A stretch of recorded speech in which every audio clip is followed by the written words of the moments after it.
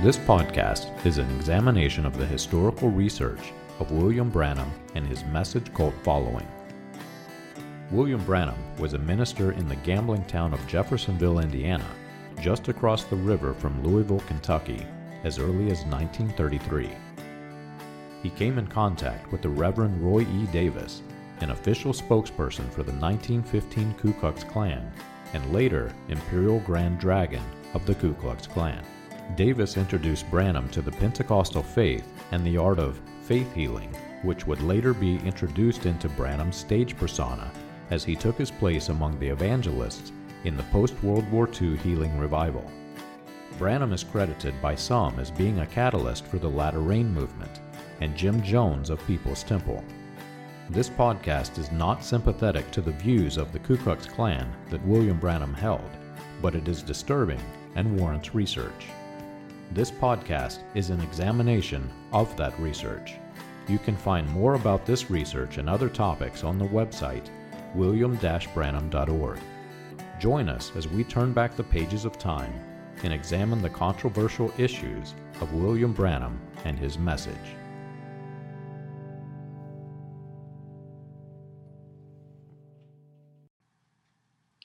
My youngest son loves to play Superman. Not just the small figurines, but we have gifted them with the outfits and the capes. And it's a dangerous sport. Once after watching the Avengers, the little guy decided that he could fly. So he climbed up on top of my desk. He raised his hands up in the air as if to say, "Up, up, and away!" But instead he went down, down, and in pain. The cast on his leg lasted a few weeks.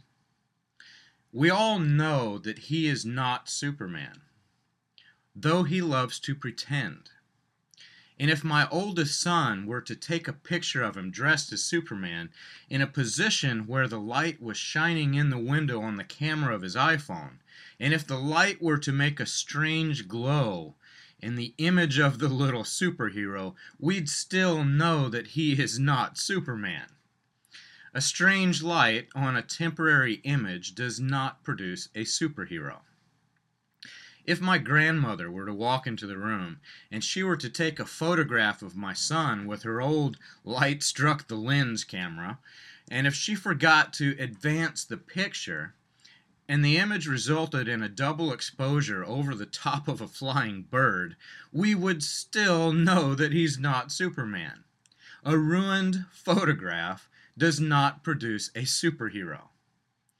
And if the boy grew up to the age of hunting, but he never matured enough to ditch the Superman suit, and he killed a squirrel, we'd still know that he's not Superman. Killing a squirrel does not produce a superhero. The same thing can be said about anything related to the child.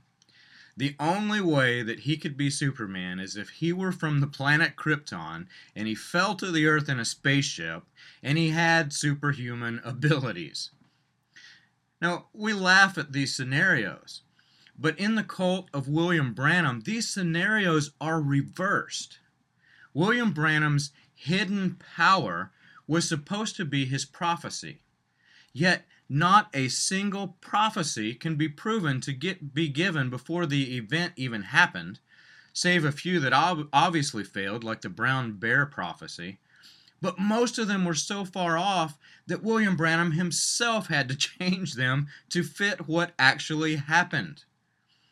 His one superhero, superpower, was nothing more than a child's play act. But to the cult followers, they claim that he's vindicated. Not by his superpower, but by the double exposures in the acts of nature. There are photographs that are obviously double exposed. There's a video of the Freemason pyramid grave that was recorded over the film of a flying dove. Worse, when analyzed, the frame rate of the dove is 3 to 4 times that of the frame rate of the gravesite. Not only was it double exposed, it looks to have been intentional. Branham himself claimed that the clouds in the sky and the photographs of fluorescent light bulbs in the Houston Coliseum, the squirrels and the bears and more, he claimed these as vindication, or as he called it, signs that pointed to himself. And the followers took the bait. Even to the few followers who will read or watch this video, they will argue that these are God's signs to vindicate his appointed prophet. And the signs have absolutely nothing, not one thing, to do with the prophecy. The prophet is only vindicated by the prophecy. And according to Scripture, every prophecy must be 100% accurate, or it did not come from God. If God is speaking through the mouth of a prophet, God is not going to lie to you. If one single prophecy fails, then the prophet was dressed in a superhero costume. Branham twisted the Bible. He twisted the Scriptures to convince the cult following that the prophets of the Old Testament were vindicated by God through signs and wonders. Moses, he said, was vindicated by the pillar of fire that led the children of Israel. And followers don't see the power of suggestion that Branham used, because he also claimed that the photograph of the fluorescent light bulb was the pillar of fire. Branham knew that the cult would follow that statement on to the conclusion that his pillar of fire was vindication by God, and that he indeed was another Moses. But Moses was not vindicated by that pillar of fire. Moses was vindicated through the words of God that God spoke through him. If one single thing that God spoke through Moses failed, then Moses was nothing more than a man in a superhero outfit. The pillar of fire had one purpose, and that purpose was to lead the children of Israel by night. If you actually read the book, you'll find that there was also a cloud by day. And if you follow that out to conclusion, you'll quickly recognize why William Branham lied about being under mystery cloud when he was in Houston. He had to have a cloud by day. There were signs in the Bible. God did give signs to the people, because God is not physically present throughout most of the Bible, although he is present. But there's a vast difference from scriptural signs and Branham signs. Branham's signs were designed to vindicate himself, but God's signs were designed to vindicate God. The rainbow, it was a sign of the covenant with Noah. It did not vindicate Noah, but it was placed as a reminder forever that God keeps his promises. Moses was given a sign to let the children of Israel know that he was sent by God. It was not speaking plagues and turning his rod into a serpent like most followers are taught. Those were the signs for Pharaoh and his sorcerers. Listen to the difference in the signs given to God's chosen people. Exodus 3:12, "And this shall be the sign for you. When I have sent you, when you have brought the people out of Egypt, you shall serve God on this mountain." There's nothing special about that. There's nothing that uplifts Moses. God gave Moses access to great power before Pharaoh, but he did not want the children of Israel worshiping Moses. When Moses did these signs before the children of Israel, they did not praise Moses. Moses did the signs that he was going to Pharaoh to do, but instead, the children of Israel bowed their heads and they worshiped God. And the signs had absolutely nothing to do with prophecy. It was simply God's reassurance that they were about to be delivered. Gideon was given a sign by God.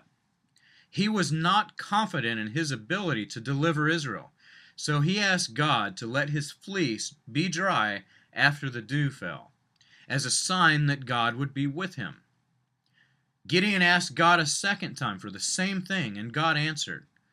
But again, the sign did not vindicate Gideon. The sign was to signify that God would deliver the people. Gideon did not want to stand before his opposition wearing a superhero suit. Gideon did not want to be the superhero. Gideon wanted God to be the superhero. There were many other signs given throughout the Old Testament, each sign given to show that God was God, not that a man had come to become a new superhero. There are many signs described that have not yet even come to pass. And though those signs are overlooked by cult pastors who preached that William Branham was the last sign, the last messenger, this is not the case. In Egypt, to Egypt in Isaiah 19, a sign is described, one that has not yet happened. It says, "In that day there will be an altar to the Lord in the midst of the land of Egypt, and a pillar to the Lord at its border. And it shall be a sign and a witness to the Lord of hosts in the land of Egypt. And when they cry to the Lord because of oppressors, he will send them a Savior and a defender and deliver them." This sign is the exact opposite of pointing to a superhero. It will be a sign of devotion to God, and God will listen to their cry when he looks down from the heavens to see the altar they've built. There are also road signs in the Bible, events given by prophecy to help us and guide us to the truth. If we just follow them, compare these two road signs, one given by scriptures and one given by a false prophet. Speaking to Egypt regarding their coming salvation, "In that day there will be a highway from Egypt to Assyria, and Assyria will come into Egypt, and Egypt into Assyria, and the Egyptians will worship with the Assyrians." Isaiah 19:23. That highway has been built. We can look to the future when Egypt turns to God. It's a road sign. But listen to William Branham's false road sign. That great eagle called Nahum 4,000 years ago went up so high in the Spirit of God that he seen Outer Drive in Chicago 4,000 years later. Said, "The chariots shall rage in the broadways, and they shall run like lightning. They shall seem like torches. They'll jostle against one another." Chicago! William Branham is referring to Nahum 2. This is God speaking through Nahum, warning of the coming destruction of Nineveh if they did not repent. Nahum 2:8 even tells us who this prophecy is given for. It says, Nineveh, not Chicago. Nineveh is like a pool of waters whose waters shall run away. So ask yourselves this: why would a prophet of God throw up a false road sign? Why would he change the word of God and alter the prophecy given to Nineveh so that it could point to his own day and age? Why would he point this prophecy to himself? Sometimes when my son has played long hours in the superhero outfit, it gets very ragged. Through the rips and the tears of an old wasted costume, it's a long stretch to even think he resembles a superhero. But to the cult followers, the harder the stretch, the more the glory in your undying faith in the prophet. Not faith in God, faith in a man. If God were the real target of worship, whether William Branham was sent by God or whether he was a man with the mind of a child in a ragged superhero outfit, it would not matter one single bit. If God were the target, men and women would not spend hours re-describing the signs that only pointed to William Branham. William Branham quoted Matthew 12 all throughout his ministry. An evil and an adulterous generation seeks after a sign, pointing that scripture to his own ministry. It's ironic because that is practically the only thing left in his ministry. If his fictitious stories about his past are taken away, and if all the failed prophecies taken away, if all the twisted scriptures are taken away, we'd only be left with these signs. And they point to William Branham and not to Jesus Christ. Matthew 12, if you read the entire thing, it says this: Then some of the scribes and Pharisees answered him, saying, Teacher, we wish to see a sign from you. But he answered them, An evil and an adulterous generation seeks for a sign, but no sign will be given to you except the sign of the prophet Jonah. For just as Jonah was 3 days and 3 nights in the belly of the great fish, so will the Son of Man be 3 days and 3 nights in the heart of the earth. And he says, The men of Nineveh will rise up at the judgment with this generation and condemn it. For they repented at the preaching of Jonah, and behold, something greater than Jonah is here. The scribes and the Pharisees were looking for vindication of Jesus Christ through a sign, and Jesus refused. In fact, because they did not have faith in Jesus Christ, they would be condemned by the men of Nineveh.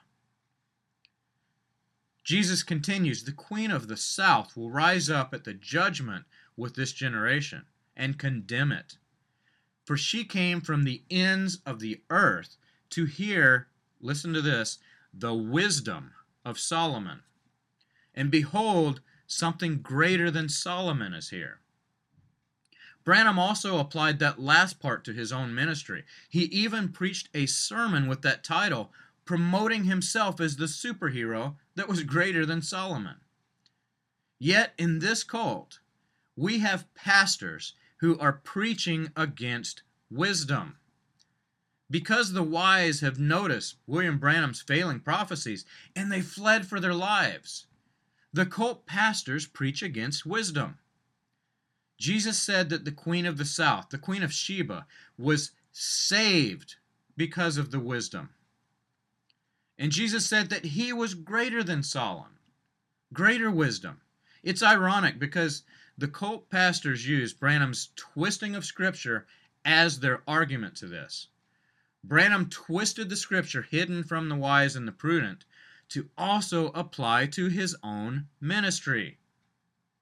People do not realize that this twisting makes him equal to Jesus Christ. The coming Messiah was hidden to the wise and the prudent. The Bible says that Israel was blinded. Israel was blinded so that Christ could come into the world without the hypocritical Pharisees noticing. The Pharisees in their day, they set themselves up to be the great and the mighty superheroes, the ones who had power over the law. And like William Branham, they twisted the law to fit their own purpose. They had teams of men poring over the law to debate the words of the law, the letter of the law, so that they could set themselves up for power. They could set themselves up for power and hold the common people spiritually bound. But the real superhero was in their midst. The greatest superhero of all time, Jesus Christ, God's only Son, the one who came to save the entire world. He needed no sign. He was the Son of God. He needed no vindication. He was vindicated simply by being the Son of God.